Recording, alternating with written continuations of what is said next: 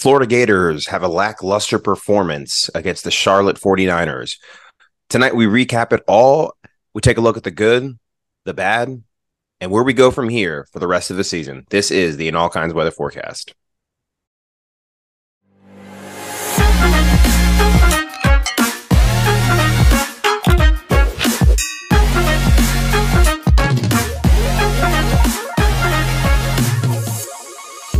And welcome in another episode of the In All Kinds Weather Forecast. I am your host, Chris Yanes, alongside my two co-hosts tonight, Neil Schulman and Dustin Smith. Fellas, it was good seeing you yesterday at the game where we had a chance to all meet up together at the Florida Victorious tailgate. It was good to kind of catch up and just enjoy the atmosphere because it was a beautiful night in Gainesville. Unfortunately, the football we saw was not as beautiful as we had hoped, but we're going to talk about it. We're going to see where everything goes from here. I mean, the game ultimately kind of started out fine. I mean, we had a good start, right? I mean, Scooby Williams on the first play of the game was able to get into the backfield, almost forced a fumble recovery on a bad option pitch by Jalen Jones. The Gators almost took over there, but they did get the 3-and-out. They then proceeded to go 95 yards on the first drive, capping it off with an Arliss Boardingham touchdown pass from Graham Mertz. And then from there, you thought, okay, fine, we're going to cruise tonight. 95-yard opening drive. The Gators are humming along. And then we get another stop on defense, get the ball back, drive down the field, and then we're stopped on 4th and 1. And traditionally, guys, this is where Billy Napier has been pretty gung-ho about going for it. I mean, he's gone for it on 4th and long plenty of times, decided to go kick the field goal on 4th and 1 with his new kicker, Trey Smack. And, you know, I think at the time it was okay. People were okay with it because they were like, okay, listen, we need to give our kickering game a little bit of practice. So fine, one time. But then it happened again. We kicked another field goal and it was 13-0. And then Graham Mertz was sacked on 3rd down, forcing us to kick a 54-yard field goal, which good news, guys. I think we found our kicker after the game last night. But bad news, the offense just stalled out. And Florida went into the half only up 19-7. They only ended up winning this game, of course, 22-7. They were able to shut out Charlotte in the second half. But it just did not look good. It did not look good whatsoever. So, guys, what are your thoughts kind of going into or coming out of this game and where we go from here for the rest of the season? I mean, it's not really the kind of performance that we were looking for. Florida, as a 28-point favorite, you expect them to come reasonably close to covering that spread. Obviously, the new clock rules in football are going to diminish the amount of possessions you have per game. So I think we all had Florida scoring in the 30s. I had 34-7. I think you guys had 38-6 or 38-7. So we expected Florida to win by about 30 points. Definitely did not expect it to be a situation where Florida scores one touchdown in 60 minutes. Definitely would not have expected the game to be inspiring some nerves in the second half. I mean, Florida, Graham Mertz getting strip sacked. Charlotte's got the ball in Florida territory, down 16-7. You think, okay, well, now even if they just get a field goal, we're up by one score in the second half, and that shouldn't happen. Of course, the defense was great. Definitely like some of the things I saw on offense. Definitely did not like a lot more things we saw on offense. Love the fact that we found our kicker, but as I'm sure we'll discuss in a bit more detail soon, not what we were looking for out of the Gators. Yeah, no, I agree with you. I think the Gators really, in some ways, they laid an egg. I thought they had a great first quarter, and I was very happy with how we were throwing the ball. I mean, we're definitely going to talk about that Pearsall catch. I mean, that was outstanding. And I on top of that, I thought we used the tight end well. It was great seeing that touchdown with Arliss Boardingham. You had him have a sort of a misdirection play because he went in for a block is what it looked like, and then he was sprung loose and came across in the drag. It was a perfectly designed play for a touchdown. But after that play, after that drive, we really didn't see much creativity from the Gators, and that was what was disappointing to me. And ultimately, I come to this with two perspectives, very similar perspectives, but two similar perspectives. Perspective one is perspective as an analyst. As an analyst, what do I want to see? I want to see efficiency. I want to see productivity. I want to see the Gators put together a product on the field that is sustainable, a product on the field that will not only work against a subpar opponent, and that's what Charlotte, don't get it twisted. Charlotte is certainly better than McNeese, but they are a subpar opponent, right? You want to be sustainable so that when you're playing Kentucky, when you're playing South Carolina, LSU, Georgia, Arkansas, FSU, these teams, you want to be able to put together a product on the field that would be sustainable so you can defeat those teams as well. Unfortunately, based on the film that we saw, based on what we saw in the game, I'm not sure that that product is sustainable. The other side is the fan side, and we'll get to that later. But the fan side is you want to see excitement. You know, you show up at a game against Charlotte, you expect to see the Gators score 50 points. That's the expectation. I mean, Neil, Chris, I want to hear your thoughts. Most of the time when we come into those games like that, the Gators are scoring 50. Even in subpar seasons where we've had losing records, we've at least found a way to score 50 points on the quote unquote cupcake. And that's what the fans want to see. So yeah, it was great seeing Trey Smack kick the ball 5 times and make all field goals. That's great. That's a great data point. But fans don't want to see 5 field goals. We want to see 5 touchdowns. Yeah, Dustin, we've only scored 50 points one time thus far in the Billy Napier era, and that was against Eastern Washington last year. And I think one of the things I like that you alluded to is the fact that just the sustainability of momentum. They talked about it last week. Can we sustain the momentum coming out of Tennessee and that big victory over the number 11 team in the country? And it appears that the air was let out of the balloon a little bit, not all completely, but a lot. You know, the shine from that win has definitely lost its luster now. And going forward, we're going to have to get it into gear very quickly. As you know, we're going to talk about later in the week. We play Kentucky, and then we get into Vanderbilt, South Carolina, and then Georgia in October. That's a very difficult stretch of games that have got coming up here as we get into the thick of the SEC. And you certainly cannot turn in a performance like we did last night in order to beat, I would say, even Kentucky or South Carolina for that matter. I think those two teams are very capable of beating a Florida team like what we saw last night. I think it was a little bit of a regression back to the mean in that, you know, we saw some of the same issues against Charlotte that we saw against Utah, and especially in the special teams, the personnel not having enough people on the field, the passing game, like you said, Dustin, just losing its creativity. The first 2 drives, there was a lot of creativity. We were able to drive the ball down. We had over 230 yards of offense in the first quarter, and then hardly anything in the second quarter. So there's a lot that Billy Napier has to work on in the creativity of the passing game, and I'm sure we'll talk about what we think the solution to that is. Maybe it isn't even him providing the solution, but certainly this is a performance that leaves a lot to be desired, like all of you were saying, and we want to see more out of our Gators. But let's talk about the good. We're gonna talk about the positives now, and then we'll get into the negatives, and then what maybe are some of the solutions for that. So let's talk about the pros first. Neil, what are some of the pros you take away from this game? I mean, isn't it a felony offense if I don't start off with Ricky Pearsall here? That was one of the greatest catches I've ever seen. And as everyone I think at this point knows, I'm a New York Giants fan. Growing up, I had season tickets with my dad to watch the Giants play. So I was in the house when Odell Beckham made that famous catch against Dallas where he's navigating the sideline and catches the ball with 3 fingers. That was the most incredible catch I'd ever seen. I think this one tops it because Pearsall got nailed as he caught it. Beckham had the sideline to navigate, but it's just not the same as getting lit up and still holding on to the football like that. It's just I don't know, man. I don't know too many guys who would hold on to that football. I don't know too many receivers in the NFL who would hold on to first of all, to go ahead and make the catch with a backhand like that, somehow grab the ball with like that part of your hand. That in itself is incredible. Then factor in the fact that he gets absolutely popped and he holds on to the ball. So that, number one, has to be the takeaway for the good. Opening drive was great. I love that play design, as Dustin was talking about a minute ago.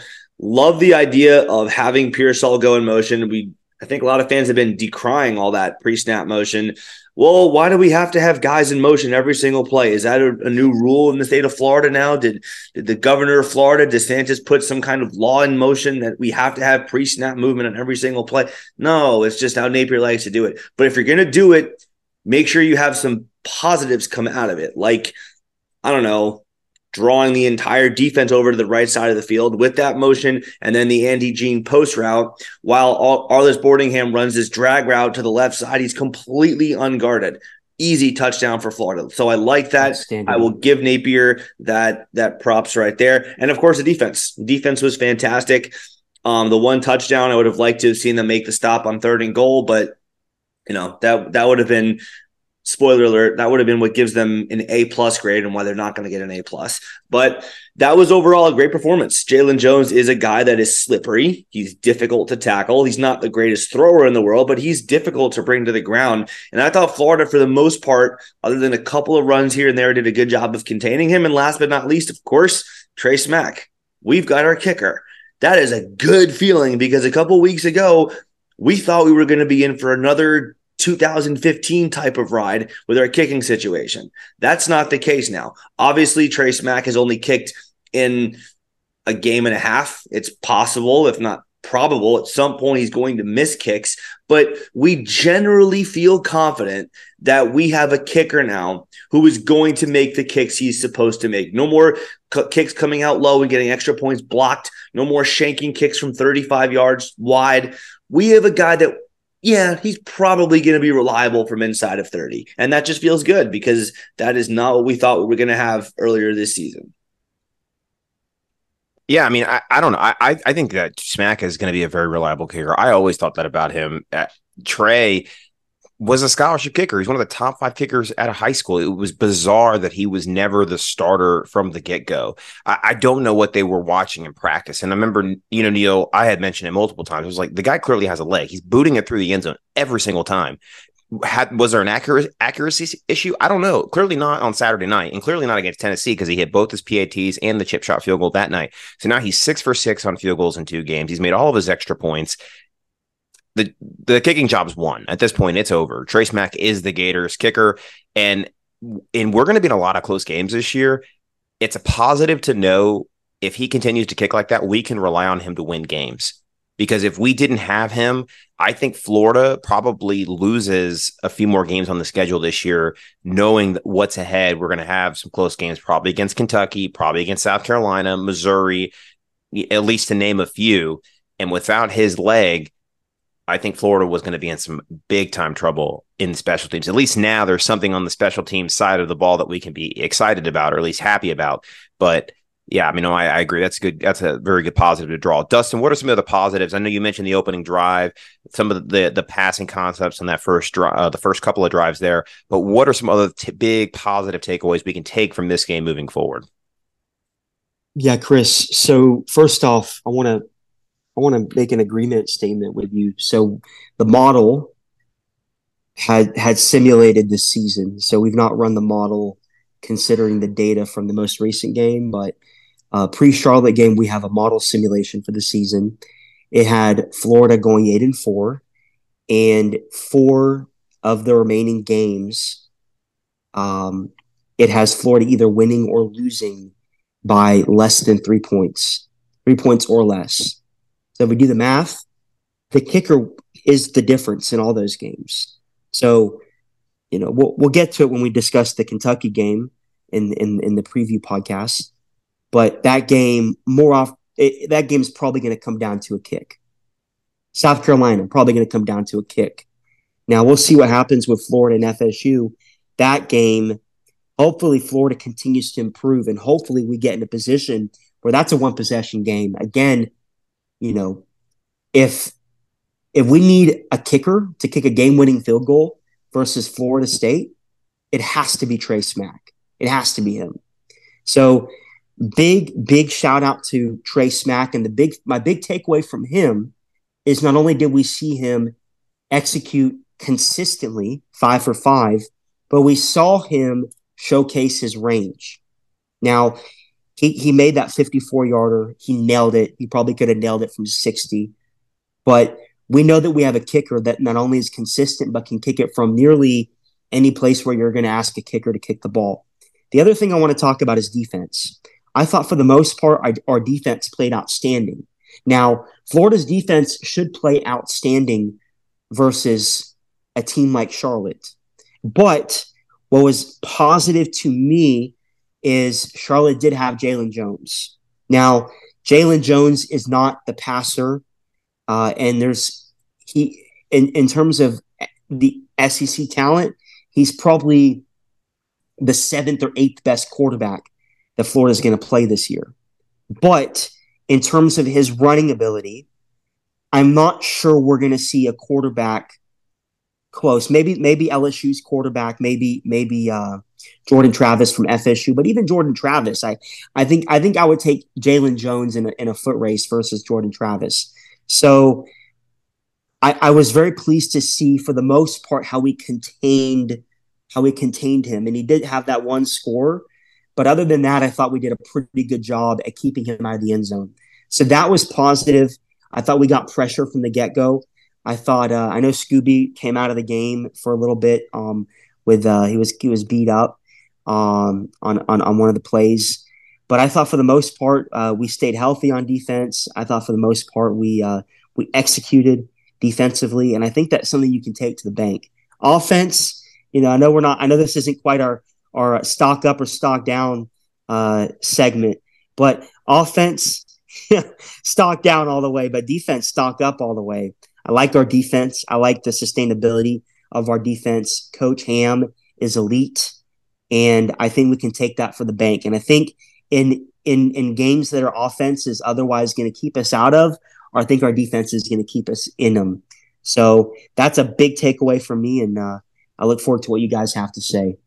Yeah, no, the defense, this game was only the sixth time in the Billy Napier era that we held an offense under 300 yards. 3 of those 6 games have now occurred this season: Utah, McNeese, and of course Charlotte. The other game this season, Tennessee, we held them under 400 yards, which against Josh Heupel, pretty impressive to hold a Josh Heupel team under 400 yards. And Shamar James and Scooby Williams are quickly becoming 2 of the best linebacker combos in all of the SEC this year. They're playing all conference ball together. And without those guys, I don't think this defense would be as stout as it is. But that front 7 between the defensive line, the transfers, and Cam Jackson, Caleb Banks that we've brought in there. Princely Umanmielen finally seems like he's starting to come into himself in the last 2 games. He's starting to get that pressure, that pursuit that we're hoping to see, that we knew he was capable of, but we hadn't seen it on tape, at least I don't think until the last 6 quarters of play. And that's finally starting to show up. We're going to need him in a big way as we start to play, some of those drop back passing quarterbacks like a Devin Leary against Kentucky, who is going to sit in the pocket a little bit more, and we're going to need that strong pass rush to get to him when they opt to go that route. But yeah, no, I think the defense is playing very well. I mean, you can't be upset when we're a top 10 unit in the country right now, and in some metrics, the top in the SEC. So we have to be happy about that. I obviously would have loved to have seen the shutout. I thought the one drive they did score on us, there were some missed tackles, there were some missed assignments. That option, I think, threw us off a little bit on that drive when they finally really started to go for that. And I think when they made that switch to Jalen Jones strictly for the rest of the game, away from Trexler Ivy, it showed a little bit. But Coach Ham made the adjustments. Florida was able to hold them to 7 the rest of the way. And the Gators, obviously prevailed. The last thing I'll say, too, is I thought that it was good to see, like Dustin mentioned, no additional injuries. We got banged up in that Tennessee game. A lot of guys sat out. And I think that might be a little bit of a storyline here of why the offensive line struggled in this game, was they were down 3 starters. Clearly, without those 3 starters, this is a very different unit. But I think we could at least say that we're coming into the Kentucky game hopefully a little bit healthier, which we're going to need them for that effort and to get the victory on the road. So I think that about covers the good in this game, the positives. Now let's talk about the negatives, and I think this is where we're going to start to really voice some growing concerns, some observations that now are becoming trends. Billy Napier has a lot on his plate, as we've mentioned. He's a great CEO. He's a great leader of a program, a culture builder, a recruiter. In fact, after the game, he was on the field for almost an hour talking to the 5-star recruits, Charles Lester, Jeremiah Smith, as well as a slew of other big-time visitors this weekend. The man knows what he's doing on and off the field there. But the play calling is questionable. And I think there's now becoming a big growing concern that he's got too much on his plate. He cannot be the play caller. He might need to reshuffle this staff after this season, or at least make some tweaks sometime this season in order to yield some better results. I don't know, Neil, I'm very concerned that we're not going to see the change probably right away this year. But would you agree that Billy Napier might need to look at relinquishing the play calling duties? I mean, I think that was the observation after Utah, and he really hasn't done anything to dissuade that line of thinking since then. It's not even my biggest concern, though. You touched on the offensive line being bad, and you sort of gave them the pardon of the injury issue. Well, that's all well and good, but now we've got Austin Barber missing a block, who is generally considered to be one of our two best offensive linemen. He whiffed pretty badly on a block, and guy comes right around by him, strip sack. Charlotte takes over deep in Florida territory. Trevor Etienne, maybe we'll touch on this in a little bit, but maybe one of the reasons he doesn't play as much, or he didn't play as much against Charlotte, was because he's a liability in pass pro. He missed a block. That led to a sack. That's problematic. That can't happen. So, on the other hand, there's the issue of, well, why is he getting 8 touches while Montrell Johnson gets 16 as running backs? Trevor Etienne is the Lightning guy. Montrell Johnson's the Thunder guy. I'm a huge fan of Montrell Johnson. He definitely has a big role in this offense, and he should get the football, but their roles are just that. He's the Thunder. Etienne is the Lightning.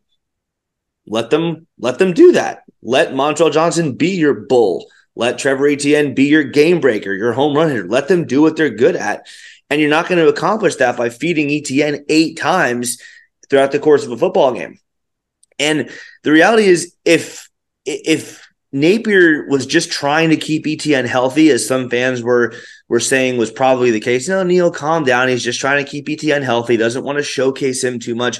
Well, then you should want to keep Johnson healthy too, for that exact same reason.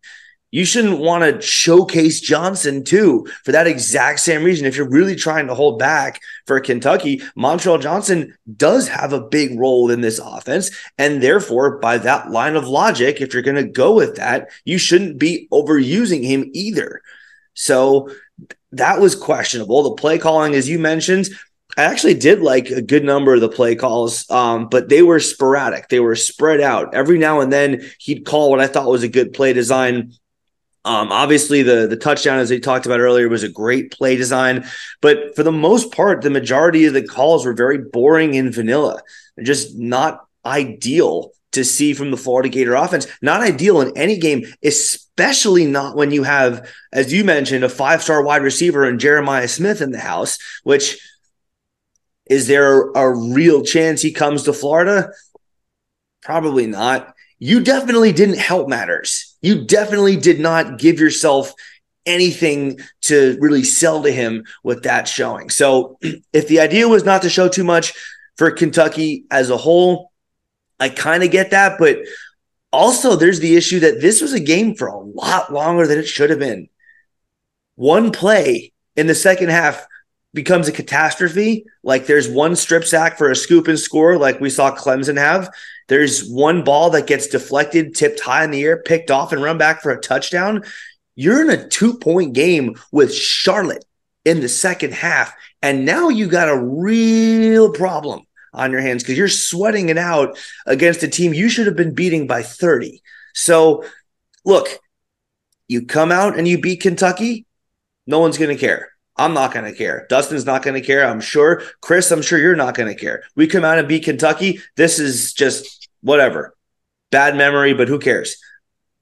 But this did not really inspire a lot of confidence that they'll do that. So, yeah, as you said, there is definitely reason to be concerned about this team.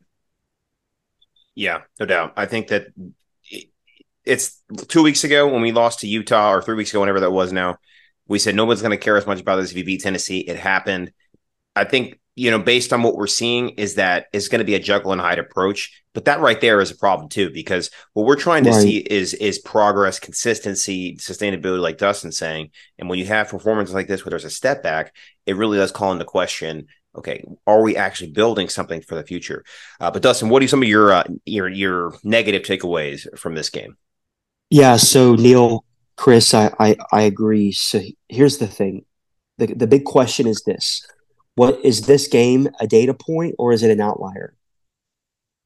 Now, what I mean by that. So a data point means it's part of the data. It is what it is. This is how the Gators are. This is how the Gators will be. We should expect a similar trend against Kentucky in all games moving forward.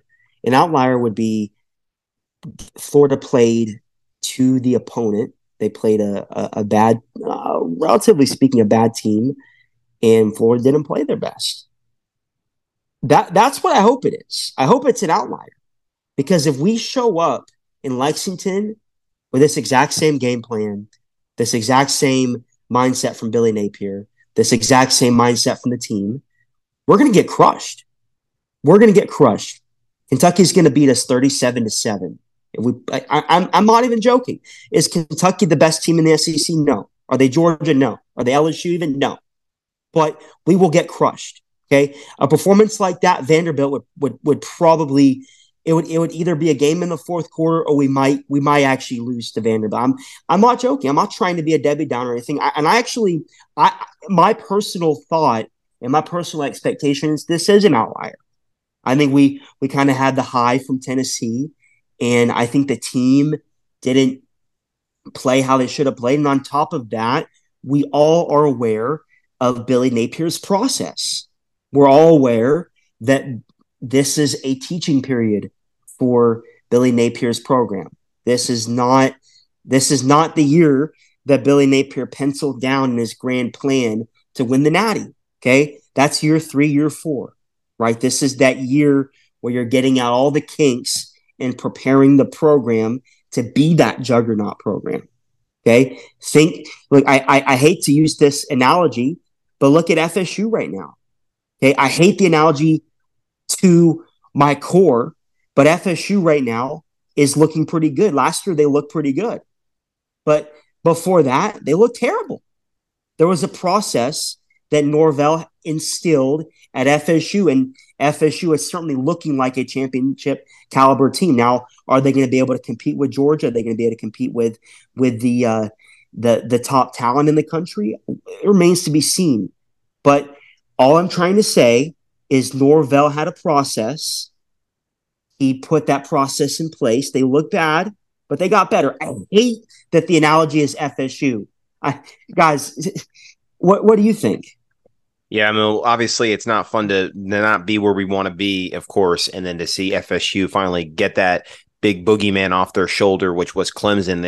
They overcame a deficit on the road, and finally they led not 1 second in regulation and then ultimately won in overtime. But I like what you're saying, Dustin. I mean, there's a saying is lose by a lot, then lose by a little, then win by a little, then win by a lot. I think where Florida is right now they're in that phase of lose by a little, win by a little. So if we're going by that, we're a little bit ahead of schedule. Whereas, it takes 4 years to get to that point where you're winning by a lot. I think Florida may be a little bit ahead in the schedule in that analogy. And of course, we all know the recruiting class Florida has coming in, top 3 class, could add to it, especially if you get a surprise commitment from like a Charles Lester who was in attendance. That was a surprise visit. Nobody knew he was coming until I think game time, which was nice to see. And he's said that he's going to take an official visit before signing day in December. Jeremiah Smith, obviously another one. There's a slew of other LJ McCray, Zay Mency. There's guys we can add to this class. And then we're seeing the impact right now of freshmen and sophomores. So we're clearly building, but I think there's some growing pains too associated with it. And when you have a very young team like we do, because the majority of the guys contributing are underclassmen. I mean, if you look at the roster, there's a chance the only starter that we lose next year is Ricky Pearsall. Everybody else that's starting right now could come back. So we could have 21 of 22 starters plus both our specialists back next year. You're going to have some games, I think, like this. You're going to have variances like Dustin's talking about, where you could have an outlier like a Charlotte. To be honest, if this was a classic letdown look ahead spot. You're coming off a huge rivalry win in the Swamp where you played one of your best games, probably in the 2-year tenure of Billy Napier. And then you have a team in Kentucky next week who's beaten you 3 of the last 5 times, including the last 2, and has completely outclassed, outcoached you in the majority of the matchups in the last, I'd say, 6 to 7 years, even when the times we won it. So this is a time where I think Florida was probably looking a little bit ahead of Kentucky. They did have some injuries, and also they're coming off of an emotional win against Tennessee. But that just goes to show that we need the leaders that are starting to emerge, like a Tyreek Sapp or a Shamar James or Scooby Williams, a Graham Mertz, the guys in that locker room that have been a lot more vocal than what we've seen in recent years. They got to step up in this moment and tell these guys, listen, you got lucky that we played Charlotte after a letdown game to Tennessee. It could have been we played Kentucky, and you play that kind of game against Kentucky, like Dustin mentioned, you're going to lose big. You're not just going to lose by 1 score, 2 scores. You might lose by 3, 4, 5. We can't. It cannot happen. So I agree. Hopefully this is an outlier. This is a game where it's just a data point, and then we have more positive data points trending on that plot graph upward. But that obviously remains to be seen. And I think right now in this game, there were a lot more negatives than positives to draw. But the major positive that probably outweighs it all is the fact we did get the win. And for the first time in 2 years, Florida does start the season 3-1 with a chance for the first time since 2020 to go 4-1. Of course, this is the first time in 3 years we've won 3 games in a row. So, okay, I reverted back to the positives, but isn't that crazy? That's a wild statistic, though. The first time we've won 3 games in a row since the COVID year, which is it's crazy. But I mean, I do want to go back and touch really quick on one thing that I think both of you guys alluded to. The team that we saw against Charlotte. If that's the team we see the rest of the year, Florida's going 4-8. They're not making a bowl game. They'll probably beat Vandy. They will maybe beat Missouri to go 5-7. They will not make a bowl game. But here's the distinction. I don't think that the team we saw against Charlotte is the team we'll see in the majority of the rest of the games. But that is another problem. As Chris talked about a minute ago, you can't have this Jekyll and Hyde routine. You can't do this seesaw thing where you pick and choose when you play well.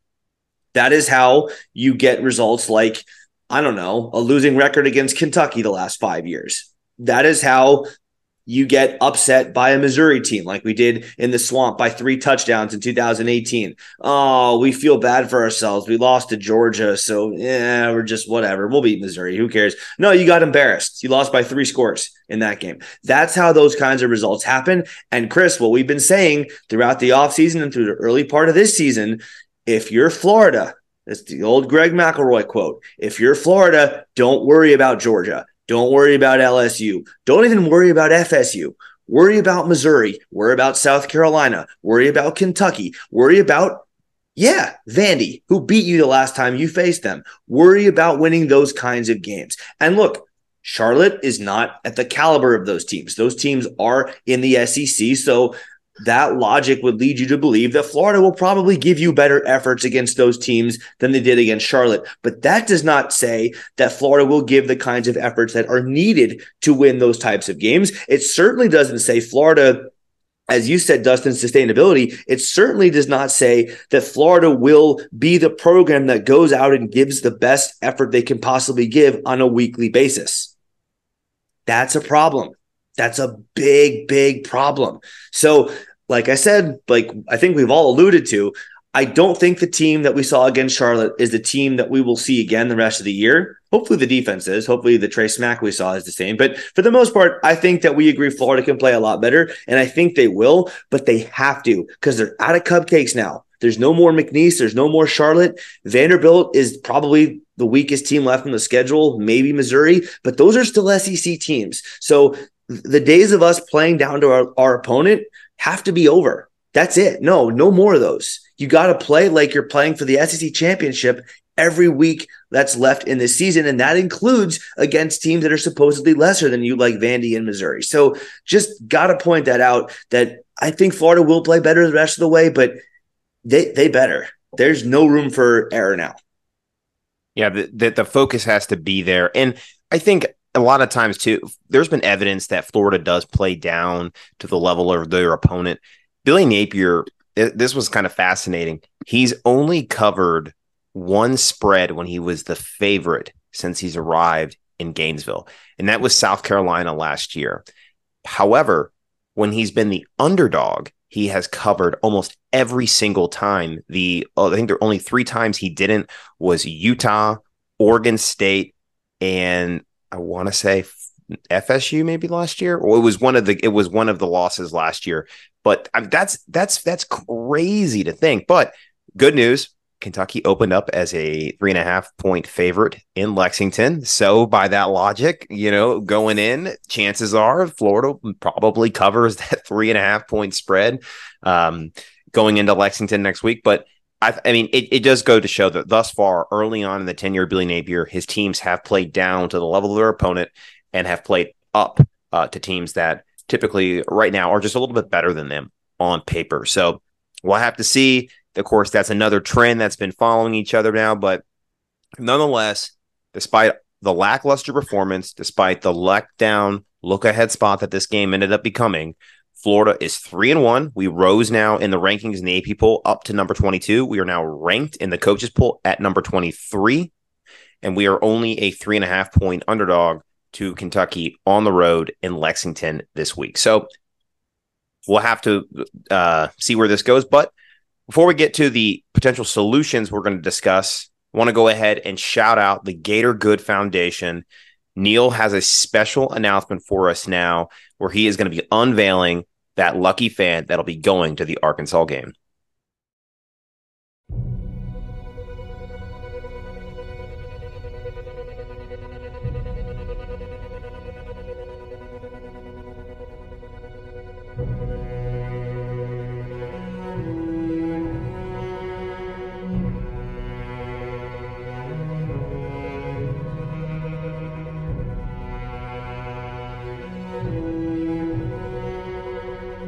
I went in the Air Force in June of 95. I had a bad situation, the turmoil of being a single parent.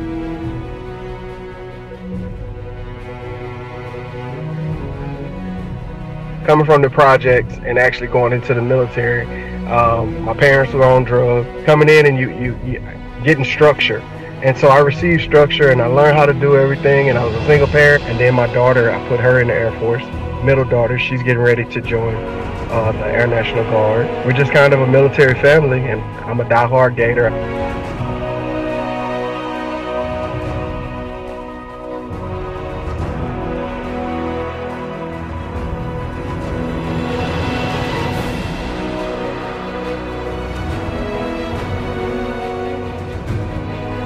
That was good. How's everybody doing? Oh shit! What's on, man? What's up, man? I know you in the armed services, man, and a lot of people don't know this about me, man. But my father was in the Army, my brother was a Marine, and thank you for what you do, man.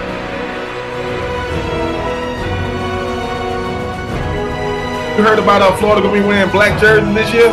So I had already ordered one, and then the one that I bought one a long time ago that I had special made overseas. You made one well before they decided this year. Oh yeah, I had to have it.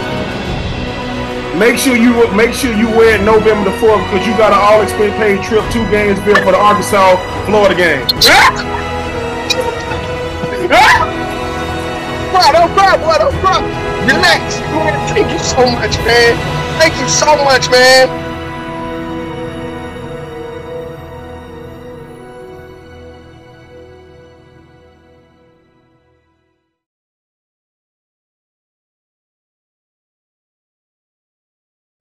Well, congratulations to Tyson Wills, and thank you so much for serving your country honorably for 30 years in the Air Force. Tyson, we cannot wait to meet you in Gainesville on November 4th as we take on the Arkansas Razorbacks.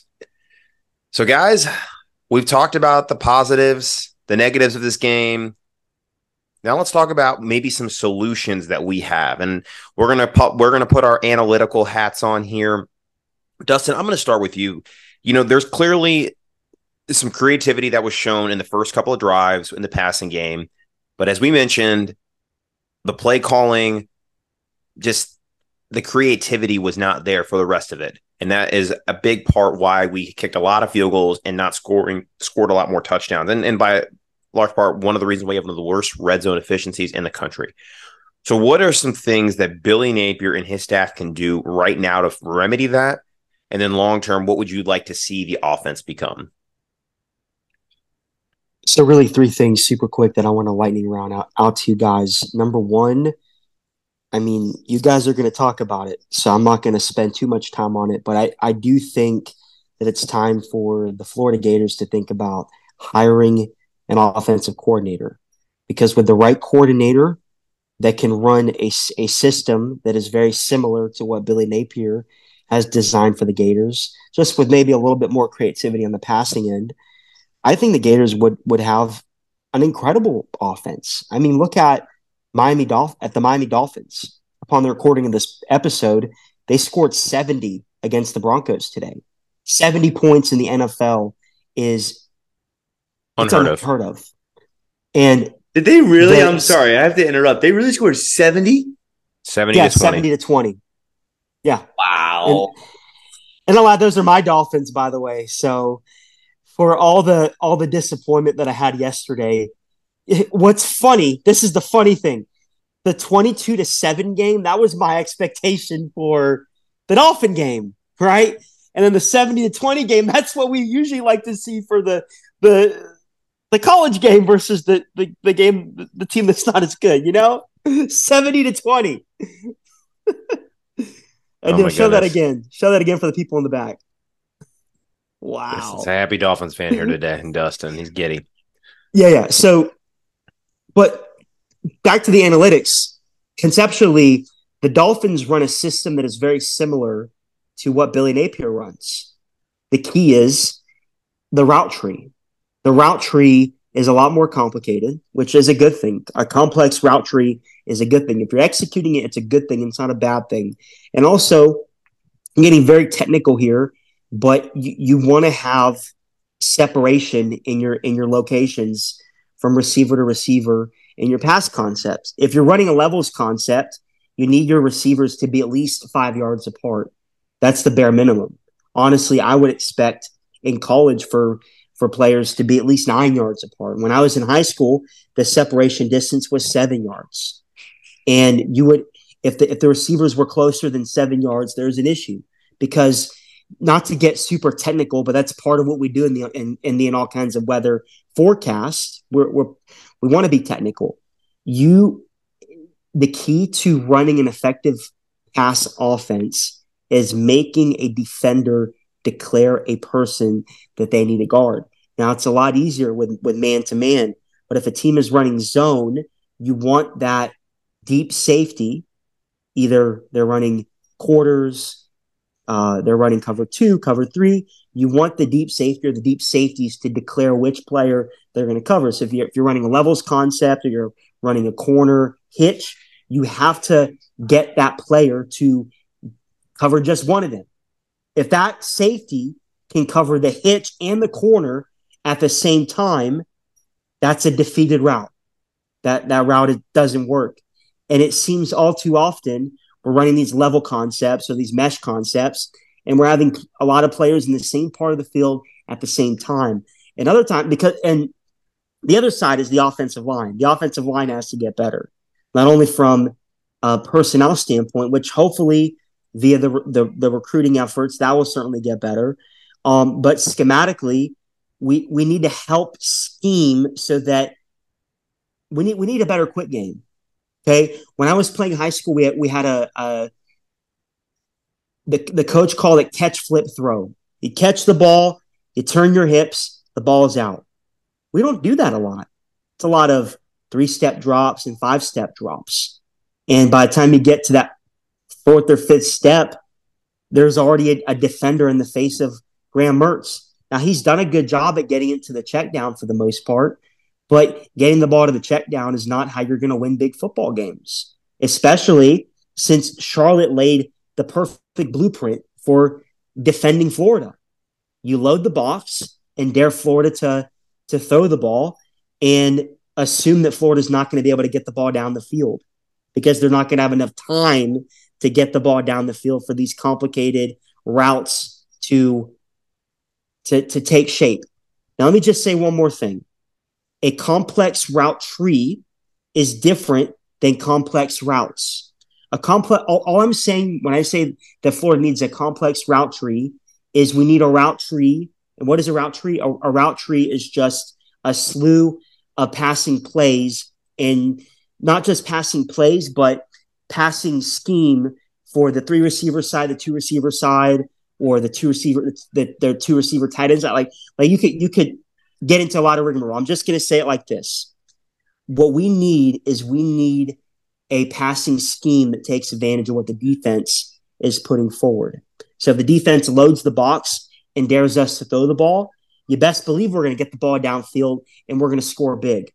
If the defense doesn't load the box and they give separation in the inside of the field, then you best believe we're going to get it to ETN and we're going to run down their throats and we're going to get 10, 15, 20 yards of play, because that's how the Florida Gators should operate in terms of offense. And I said a lot there, but that's kind of my 2 cents in terms of what we need to do to improve.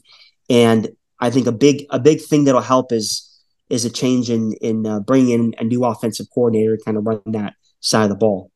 Yeah, I like what you said there about that, Dustin, but especially with the route trees and how you have players at the same place at the same time on the field. And the biggest one that I can think of was the 3rd down throw attempt where Graham Mertz got sacked, which led to the 54-yard field goal. On that play, they all ran slants in the same direction, and it was an easy cover for the linebackers and the corners on that play. They all ran into each other. He had nowhere to go. That's why he had to try to scramble out to the right, and then he had nothing down the field, no safety valves or anything, and it was a play that was doomed from the start.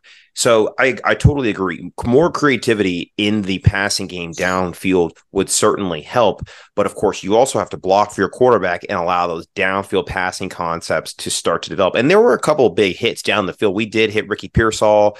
Andy Jean got his first big catch in this game, a 32-yard completion down the sideline. He also was able to run a 25-yard reverse. So starting to flash that ability, which we were hoping we could see early on in his career here at Florida. He put a little bit on tape this game.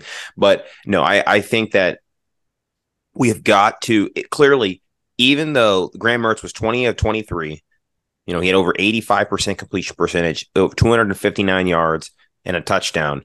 He had over 300 yards against Utah. There is no correlation to a positive passing game for Florida and a successful offensive scheme.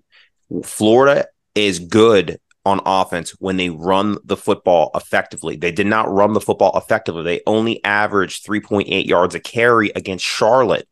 But against Tennessee, they averaged over 4.5, and that clearly was the difference in that game. So for Florida to be great on offense, they have to be a successful running the football.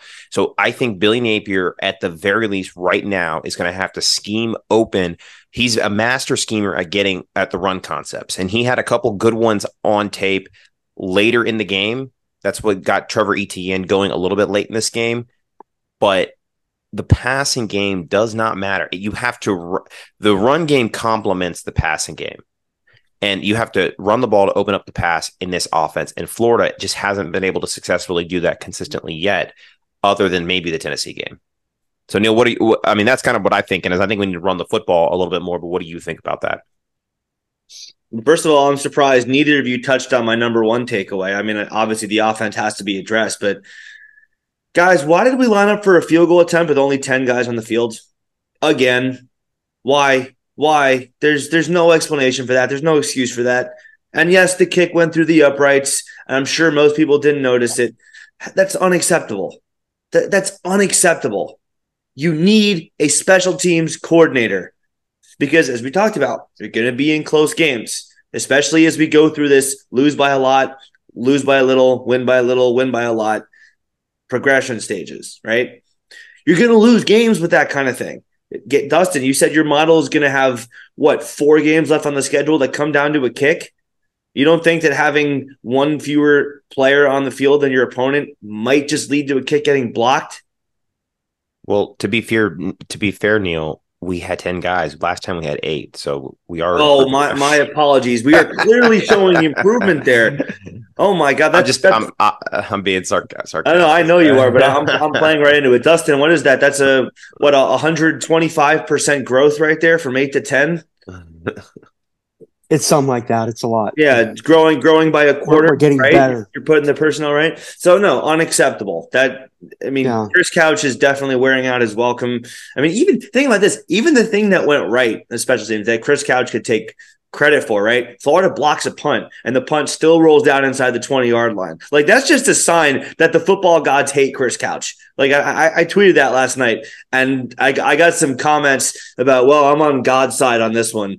Stuff like that. Like, he is clearly wearing out his welcome. Patience for him is running thin. And obviously, look, we as fans, we as media analysts, whatever you want to call us, we don't make those decisions. Obviously, Billy Napier does. But we are reaching the point in time where it is very difficult to defend the job that he has done so far. And in fairness, he's not really supposed to be doing the same kinds of things that the other 11 position guys are supposed to be doing, because he doesn't have that kind of title. He's not a position coach. He's not supposed to be one of those quote unquote on-field assistants. That's why we have 2 offensive line coaches. Well, that has to be taken out from somewhere else.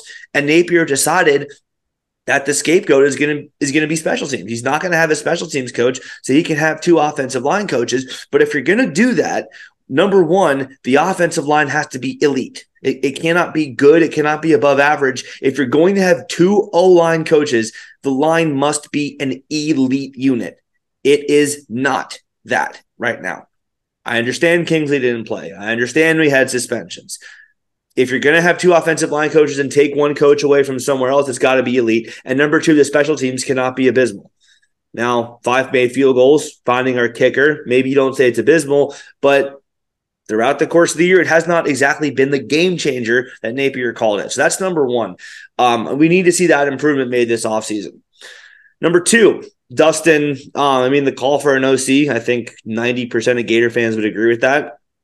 I do wonder what Rob Sale could do as a play caller. He does have some experience with the Giants, not as a play caller, but he's been on the NFL circuit before. Maybe Billy Gonzalez. He's definitely got some creativity as a receivers coach. What about Russ Callaway? Russ Callaway, to me, I think is more of the obvious choice. I mean, he was an offensive coordinator that averaged over 400 yards and was elite at passing. That one, to me, I think is the better one. But that was going to be my 3rd selection. Number 4 would have been Jabbar Duluc. Point being, you've got 4 guys on your staff that you could potentially choose to give the keys of the offense to on a trial run basis. If I were going to select one, it would be Russ Callaway. But you've got 4 reasonable options to go to and say, hey, here are the keys to the offense the rest of the year. Let's see what you've got on a trial run basis. And if that person does well as a play caller, well, then you've saved yourself the agony of going through a coaching search this offseason. You can focus more on your recruiting. So that process would have to start now. You can't just hand the keys over to him for a bowl game or even for the FSU game or even after the Georgia game, because that's still just a couple of weeks. Give him the 2/3 of the season that are still left to see what he can do as a play caller to give yourself some real data there. Obviously, he's not going to do that, but the offense continuing to flounder the way it has, especially in the red zone, that would be something that I don't think would be a terrible idea. And Dustin, the levels concept that we were talking about, I mean, you just talked about now, we talked about that live as we were watching the game together from section 14. The route running by Florida's receivers looked crisp. It looked good. They looked like they were running very precise routes. They were running routes with a purpose, and they were running them with that purpose into the same area, which, yes, look, if that happens once or twice, okay, the mistake. Guy ran the wrong route. We've seen this happen a lot this year. We've seen guys running these routes into the same area where one corner can cover 2 routes several times this year, which doesn't really help Graham Mertz, which takes away the passing game. And that is a design problem. That is bad design. And we talked about the play design in the TD earlier. Napier is capable of coming up with good play designs, or if he didn't come up with that play design, someone on his staff did. So he may not be Dan Mullen in terms of just a pure offensive mind, but we saw that this staff whether it's Napier or Russ Callaway or Jabbar Jaluk or Gonzalez or whatever, someone on the staff does have the capability to come up with very good play designs. And that is what gets me irritated when I see these guys purposely running routes over and over and over again into the same 5 or 6 square yard radius. That's not what you want to see out of a young, hungry coach who is supposed to be the innovator, right? That's what Napier is here to do. He's supposed to be the innovative mind. Maybe he's not the pure offensive mind Mullen is, as I said a second ago, but you expect him to generally do things in an innovative, new, creative fashion. And the play calling is a big part of it. And look, every young coach is going to make mistakes. Every young coach learns by trial and error at some point. Every coach is going to have to learn things the hard way. They're going to learn things the F around and find out way. But Florida has been doing this since Napier got here. And that tells me through 1 1/3 seasons, Napier clearly hasn't made a creative pass route circuit a priority for his team, because Anthony Richardson could get by with his athleticism. He just made incredible things happen that people go, wow, what a run, what a play. Richardson, wow, what a throw, because his arm strength is so great, right? But we haven't been seeing good route running with purposes to get receivers open. A lot of pieces of that sentence, but we haven't seen good route running by Florida's receivers with the purpose of getting a receiver open since Napier got here. We've seen great catches, Pearsall, Caleb Douglas, great plays, but we haven't seen great designs, and that is not a good sign. I think that I'm sorry, go ahead, Dustin. You go ahead. Yeah, just super quick. I don't think we have to look any further than Billy Gonzalez. Now, I'm not saying that he should be the offensive coordinator, but he was part of the offensive staff that engineered one of the greatest offenses in recent Florida history in that 2020 team. Look, that 2020 offense, I put that up against any offense that the Gators have had, including some of the big-time offenses that Steve Spurrier held back in the 90s. Now, I wasn't really alive for a lot of those, but Billy Gonzalez understands a thing or two about developing a route tree that get guys open. And look, we have a guy in Graham Mertz. When you give him time and you give him space, he's going to get the ball in the right spot. Now, there were several times where he was kind of thrown off kilter. Obviously, he had the strip sack, which is uncalled for. But Graham Mertz is a serviceable quarterback that can throw the ball where you need him to throw the ball. Okay, he put the ball on the money several times in that game. The challenge is, if you don't have guys open, you're not going to have a strong passing scheme. And the last thing I'll say is this. It seems like the only time that we get separation in terms of our receivers is with the four verts, which we do a pretty darn good job with the four verts. That's really our only vertical passing game that we have, other than the occasional post on play action. But our four verts are doing good, but we should have some creativity off that. Imagine if we had some sort of option route where we have the four verticals, but when the opponent is showing cover two, we break that inside vertical into a post. That would be wide open in the middle of the field. Or what if you do a play where you run the four verts and they're in cover two, you have that inside receiver run a corner. So you have that outside vertical taking the safety up, and then you run that corner, and that I'd have to draw it up. I drew up something right here, but maybe down the line we'll get a chalkboard or a dry erase board, and I'll be able to sketch it up with chalk. I was going to say you need a whiteboard. You need a whiteboard in that green room of yours. Yeah, we need to have Dustin just start doing some play breakdown for us, kind of like a la Steve Spurrier style, and then, like how he has the in Spurrier's restaurant, like the wallpaper of all the plays from like big time games. We need something kind of like that for Dustin up in his room there. But it's hard to see, but I got some slants drawn right now. You can see kind of the issue. Yeah, you're boxing your guys in on those routes. I was going to say, could one of the issues possibly be that you have all four guys running to the exact same spot?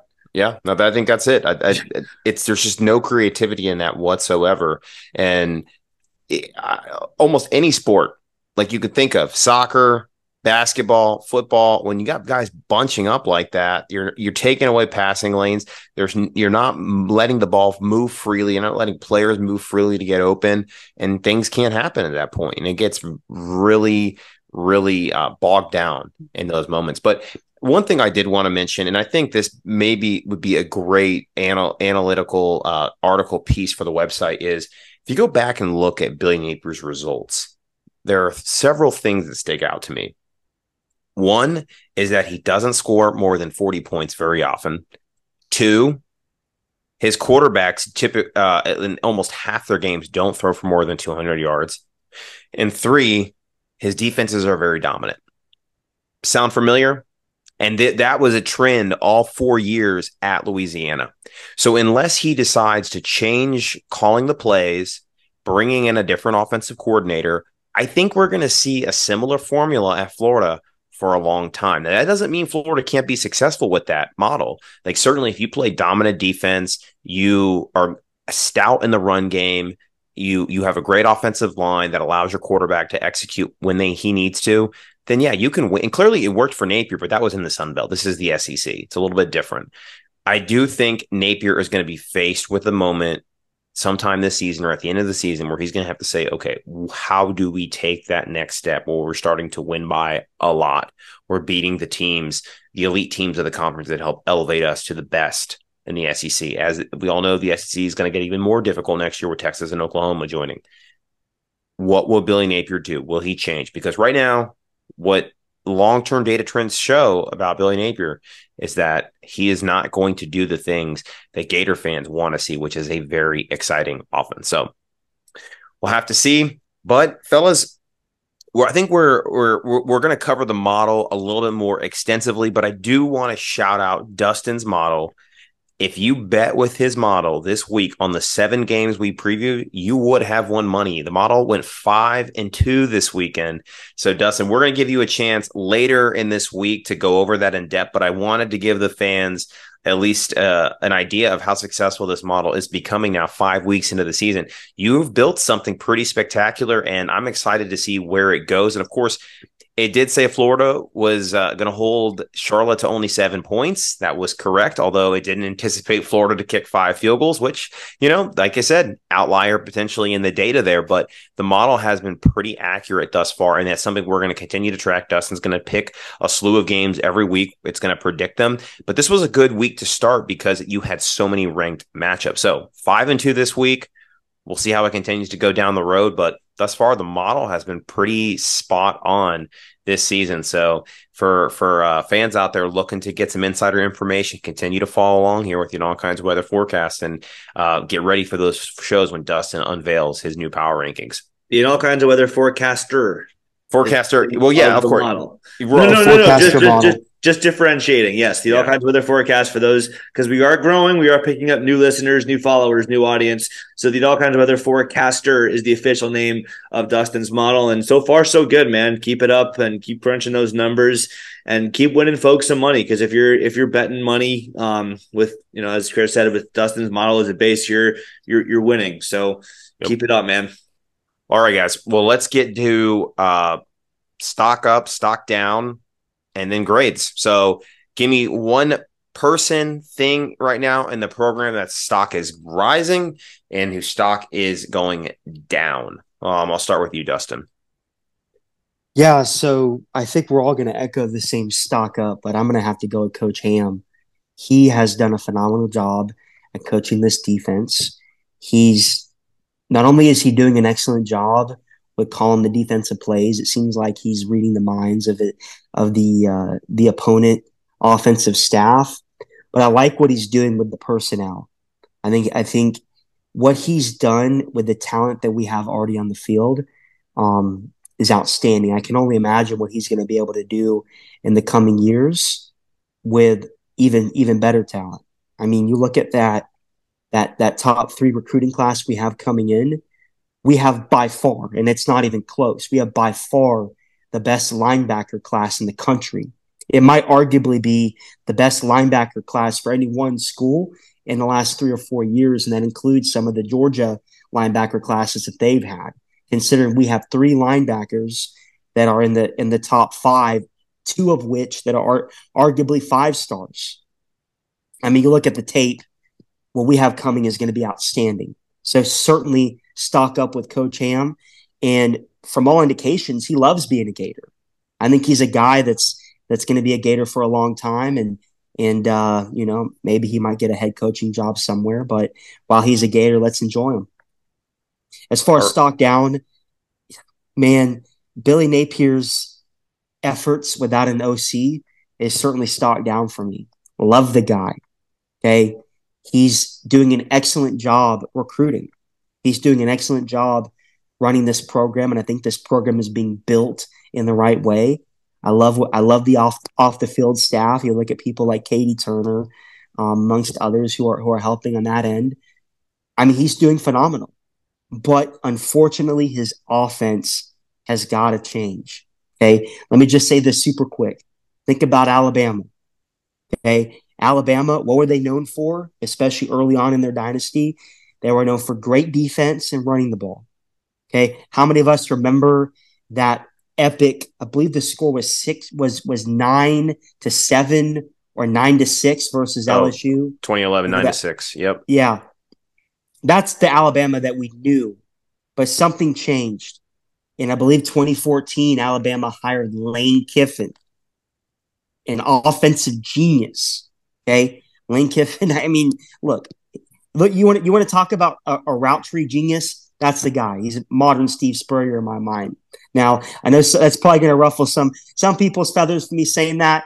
Definitely not Steve Spurrier. Definitely not. But you know what I mean. Yep. Within the very fine context of what I'm talking about. Genius. Justin, don't talk the fans into wanting Lane Kiffin to be our head coach. No, definitely not. Definitely not. I'm Napier all the way. But look, Bama, Nick Saban made a choice. Now, obviously, Nick Saban, defensive guy, so it's a different situation. But Alabama completely changed their offensive identity when that happened. And then you fast forward to 2020, that Alabama offense in 2020 arguably was one of the best offenses in college football history, alongside that 2019 LSU team and that 2020 Florida team. I think if Florida has a better defense in 2020, I think we talk about that team being. Don't bring up that memory. You know that's still a sore subject. Sorry, bro. Well, you know what I mean. Look, the sky. We've already talked about it. So this last thing I'm going to say, the last sentence I'm going to say on the matter, but Florida needs to look at getting an offensive coordinator, because if we do that, then that's the final missing piece in the puzzle, in my mind, for this team being elite and for us really competing for championships. You touched that raw nerve. I hate Todd Grantham so much. I'm sorry, man. I do. That's the last time we say that guy's name on this show. I detest the guy. But look, to that point, I think Florida has gone. I did not just say I hate Todd Grantham for no reason or to bring up a sore memory for anyone else, but I think we genuinely went from having one of the worst defensive coordinators in the history of college football to one of the best in the span of 2 years. I don't know how much you want to blame or credit Patrick Toney. I think that there were some elements of genius to what he did. I think it was still a bit too complex for the players. Players that I talk to still love him. Some of them still do talk to him and they think very highly of him. But this new called creeper defense that Austin Armstrong runs is producing immediate results. So I don't want to just blatantly rip off what Dustin said, so I'll go with someone else. I'll just say Princely. His stock is up. Remember that Lil Ass Stadium comment that had the fan base in stitches a few weeks ago?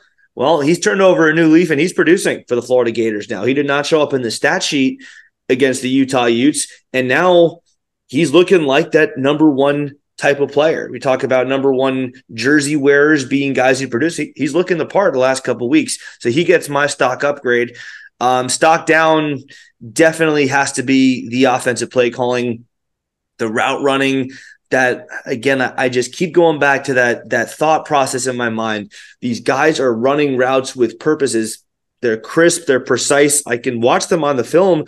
They put their foot in the ground, they slam the brakes on, and they cut very crisply right into the same area as other teammates of theirs, which to me says that is a design issue. You do not design plays for guys to be running routes into the same general area as one defender can now cover two different offensive players. Bad. Got to be fixed. Offensive coordinator has to be hired after this season. And I would again argue he should probably look into giving someone the interim OC role for the rest of this season if Florida has any dreams of knocking off a Georgia or an LSU or an FSU moving forward. So those are my two. Yeah, no, well, I think that at the very least, give some responsibilities in the game planning and then on the headsets communicate some possible concepts. But I'll go really quick on this one. I'll say stock up for me, Trace Mack. I mean, guy was on the bench riding the pine 2 weeks ago. Now he is the starter and potentially on his way to becoming the next great kicker at the University of Florida. Stock down. I'm going to go Kamari Wilson. I think a lot of people have become aware of a very bad situation that's starting to come up in the program. I'm not going to get too far into the details and nitty-gritty of it, but suffice it to say, I think his days in the program are numbered. I don't think we're going to be seeing Kamari Wilson, maybe even playing in a Gator uniform ever again. A sad situation, no doubt. But that goes to show that not all players highly ranked like Kamari Wilson was are going to pan out at any major program. So wish him the best of luck, and hopefully the situation remedies itself one way or another, but certainly stock down in that department. All right, let's close the show with grades, guys. We'll go offense, defense, special teams, and overall. I'm going to start off, and then we'll go Dustin, then Neil. So offense, I'm going to go C. The red zone inefficiency was staggeringly bad. It's one of the worst in the country right now. It needs to improve for Florida to find success this year. They did, obviously there were some moments where they had some successful times throwing the football down the field. They did, drive it, the distance multiple times. It's just they didn't punch it in. So that's why they get the C. Defense, I'm going to go A-.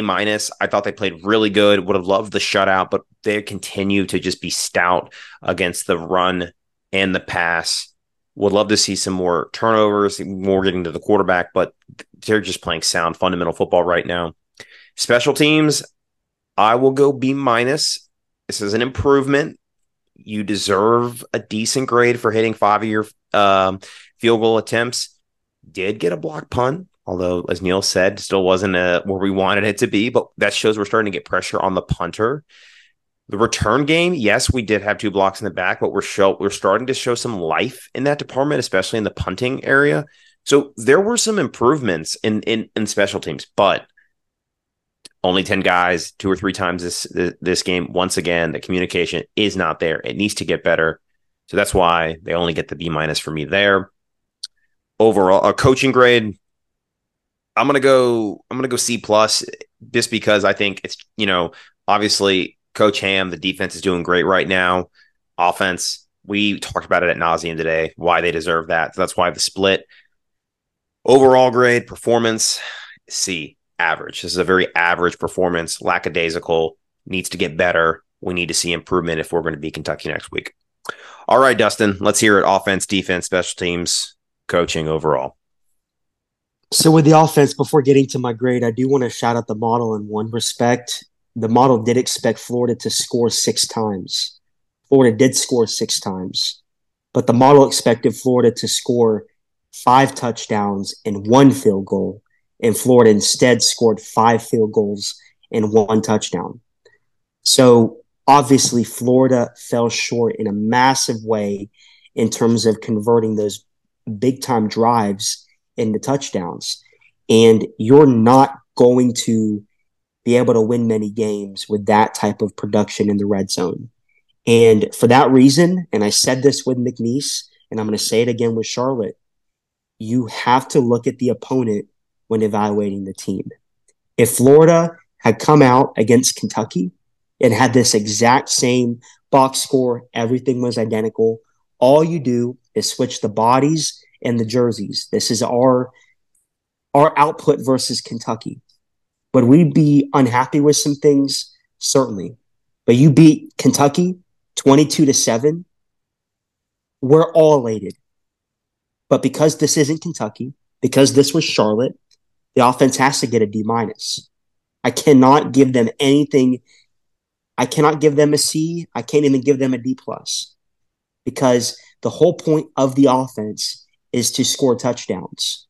On top of that, not only did we not score touchdowns, but we had the offensive line. I know we were missing some guys, but our entire backup offensive line should be successful versus a Charlotte team. Now, there is an argument to be said that Charlotte does have some talent on the defensive line. I'll give them that.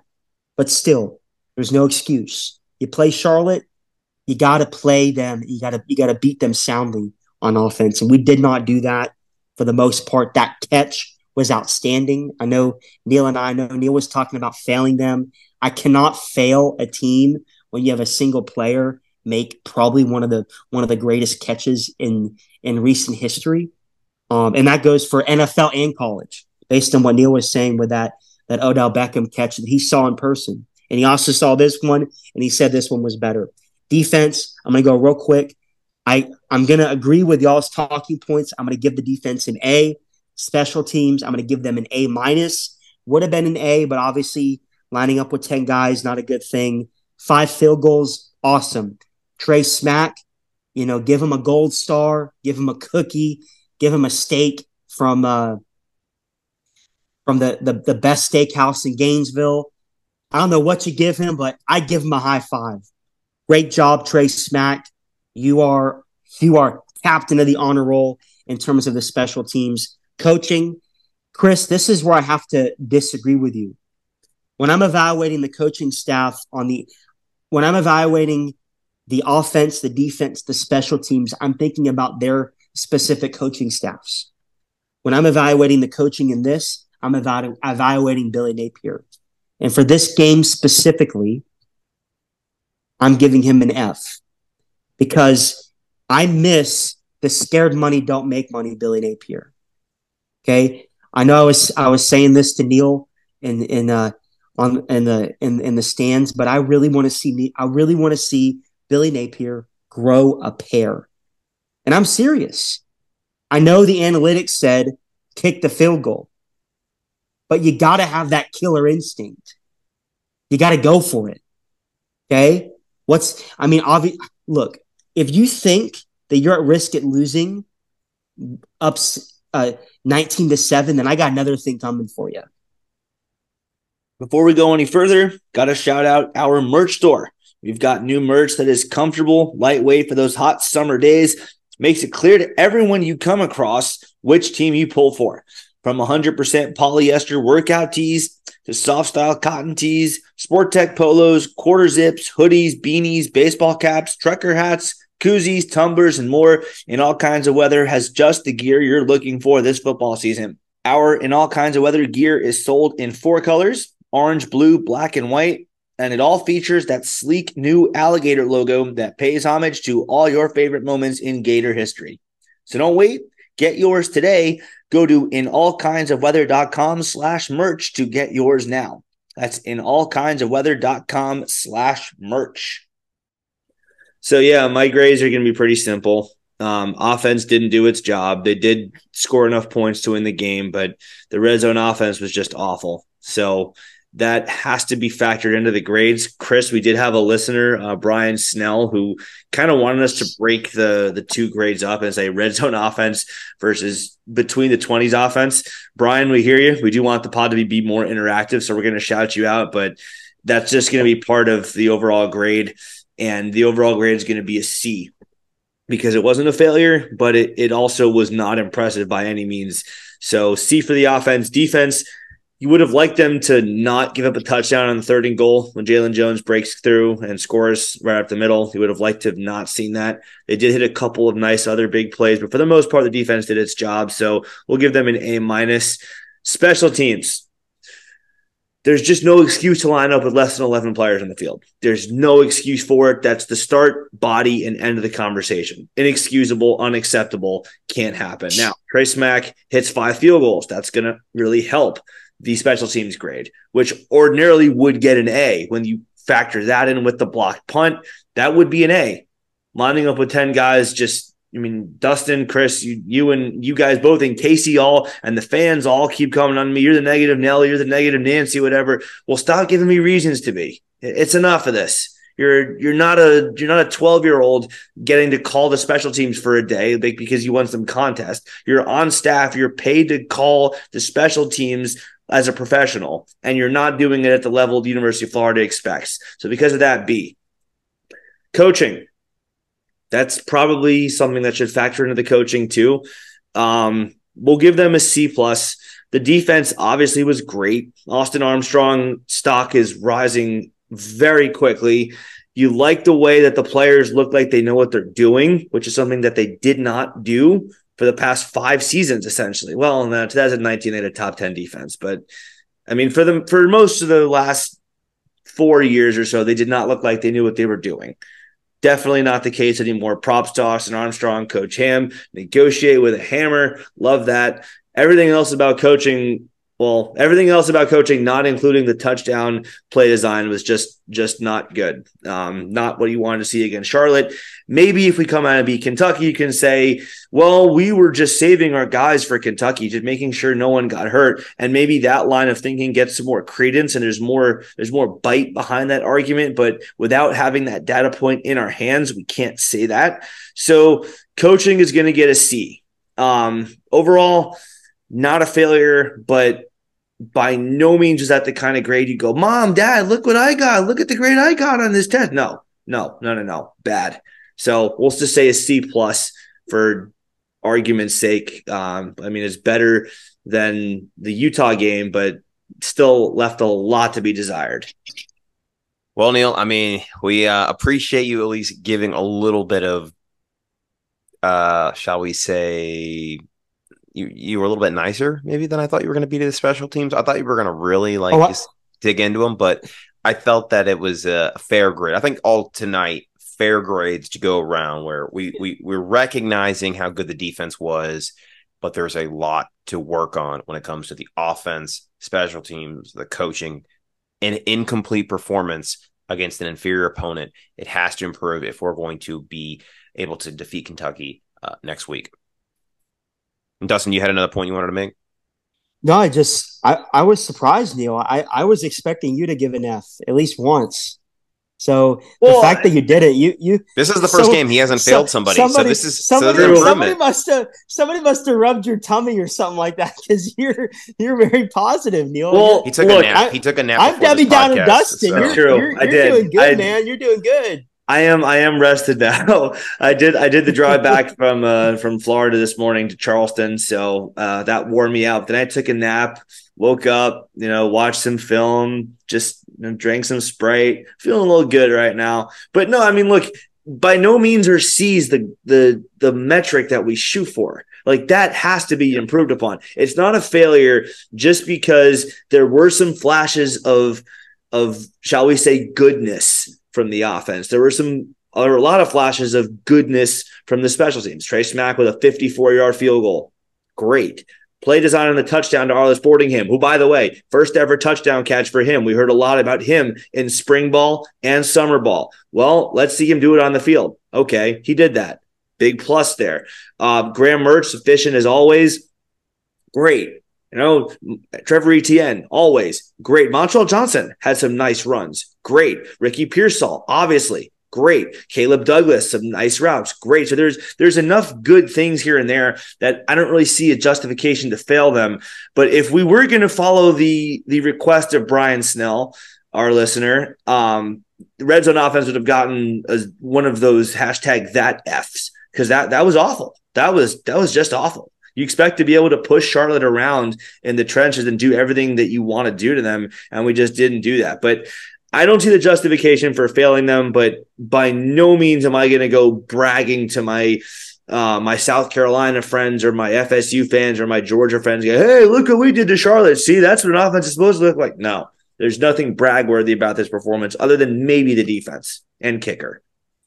Yeah. Well, we'll talk a lot more about what we're going to have to do to beat Kentucky later in this week. We're going to recap the model and update it later as well.